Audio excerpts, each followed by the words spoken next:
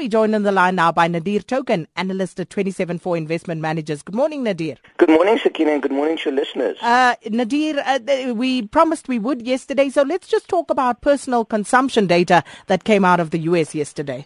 Yeah, Sakina, I mean, it was a good top-line number in terms of income growth in the U.S. So we saw 0.4 percentage point increase in income in the U.S. for the month of July, and that was followed by a 0.4% increase in income for the month of June. So income is steadily increasing on the increasing trend in the U.S., and that was one of the big points which was raised as to when the Federal Reserve will be raising interest rates, because there's a lot of debate around the unemployment rate falling, but the participation rate at a historical low, and the Federal Reserve only hiking interest rates once we see some sort of wage growth, and that seems to be filtering through, although very slowly. The one number which was slightly disappointing, I suppose, from a U.S. economic growth perspective was that the consumption growth only grew by 0.2 percentage points for the month of July. So basically, U.S. citizens saving most of the additional money which they're earning, and that took the savings to income ratio up to just under 5%, up from 4% the previous month. So why do we care about all of this data, and why is it relevant for us all the way back in South Africa, Sakina? Because the Federal Reserve, in their statement, the FOMC statement last week, continuously reiterated that they're going to remain data dependent in terms of when they hike interest rates. Now, if income is growing, if the unemployment rate is falling rather, and if GDP growth continues to accelerate at the rate at which it is, we're likely to see a Federal Reserve interest rate hike at the September meeting. We saw GDP growth come out at 2.3% for the first quarter. That was a great top line number. We see the unemployment rate falling. The only one spanner in the works is that we see inflation still really sluggish, and a very subdued oil price now breaking through the $50 a barrel level, keeping inflation in check, with headline inflation at only 0.3% when the Federal Reserve is targeting a 2% level. Although if you exclude volatile energy prices, inflation coming in closer to 1.3%. So inflation remains the one spanner in the works to the Federal Reserve increasing interest rates, and the first liftoff we're seeing from the most developed economy in almost 10 years. So if we see inflation ticking upwards before the September meeting, I think we definitely have a rate hike on the cards, Sakina, and that obviously affects global emerging markets and an outflow of capital from markets like South Africa, and that's really why we've been seeing the rand weakening so substantially over the last 2 weeks. Nadir, we also have Eurozone PPI coming out today. Yeah, so that's inflation in the Eurozone. That's obviously really critical because we see an economic recovery really grabbing hold in Europe. We saw the PMI numbers coming out yesterday, which were really positive at 52.4 index points.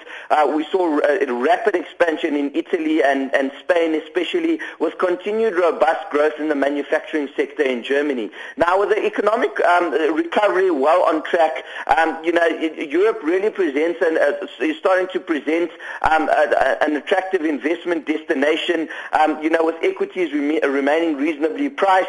The economic recovery is really likely to provide some tailwinds. If we start to see some inflation come back into the equation in Europe, we're going to start to see businesses invest in the economy. We're going to start to see consumers consume more because it's expensive to delay that consumption and investment, and it will just be a positive snowball effect of economic growth accelerating even further, and the Eurozone really growing their way out of the doldrums. So, we're hoping to see a positive inflation number, and obviously it's also very material towards how successful Mario Draghi's stimulus program has been. He's been pumping 60 billion euros a month into European bond markets and the European banking system for quite a while now, and the ECB would like to see inflation start to tick higher, as that's essentially what they were aiming to do by pumping all this liquidity into the system to get economic growth going. And then, Nadir, we've been talking about the commodity prices and the slump we've been seeing there, but seemingly on the uptick there, but particularly of import is the price of Brent crude oil at this hour, $49.80 a barrel. Yeah, Sakina, I mean, it touched a low of around $45 a barrel earlier this year. We then saw a robust recovery as, traders speculated that it had reached oversold territory, and we're seeing it tracing all the way back again. I think fundamentally the concern in this market is that supply is just outstripping demand by way too large an extent. So we continue to see supply come online. We see the OPEC nations continuing to, max out their supply capacity, particularly the Middle Eastern nations like Saudi Arabia, going at full steam ahead in terms of production. Now, the issue is that obviously with numbers coming out very disappointingly out of China, and China demanding some 45% of global oil production, that's obviously a massive dampener in terms of who's going to mop up that sort of demand which China has been demanding for the best part of the last 2 decades.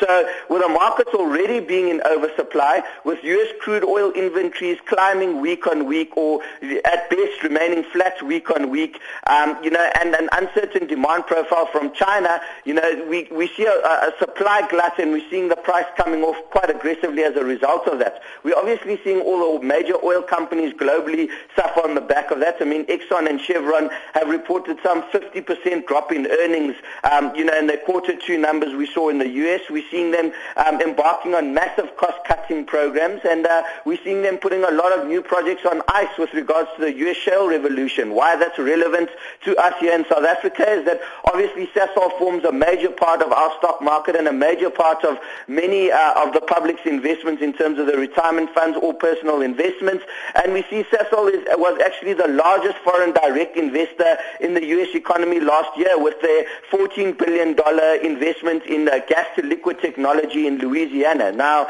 if oil prices continue to do what they're doing, Sasol is not going to make that much money with regards to those projects. The only sort of respite that Sasol has is that they're working off a weaker rand. But with oil prices coming off as aggressively as they are, that's very little respite, Sakina. So, resource companies continue to remain under the cosh, and as long as the demand profile out of China remains uncertain, unfortunately, you don't see any sort of turnaround in that situation.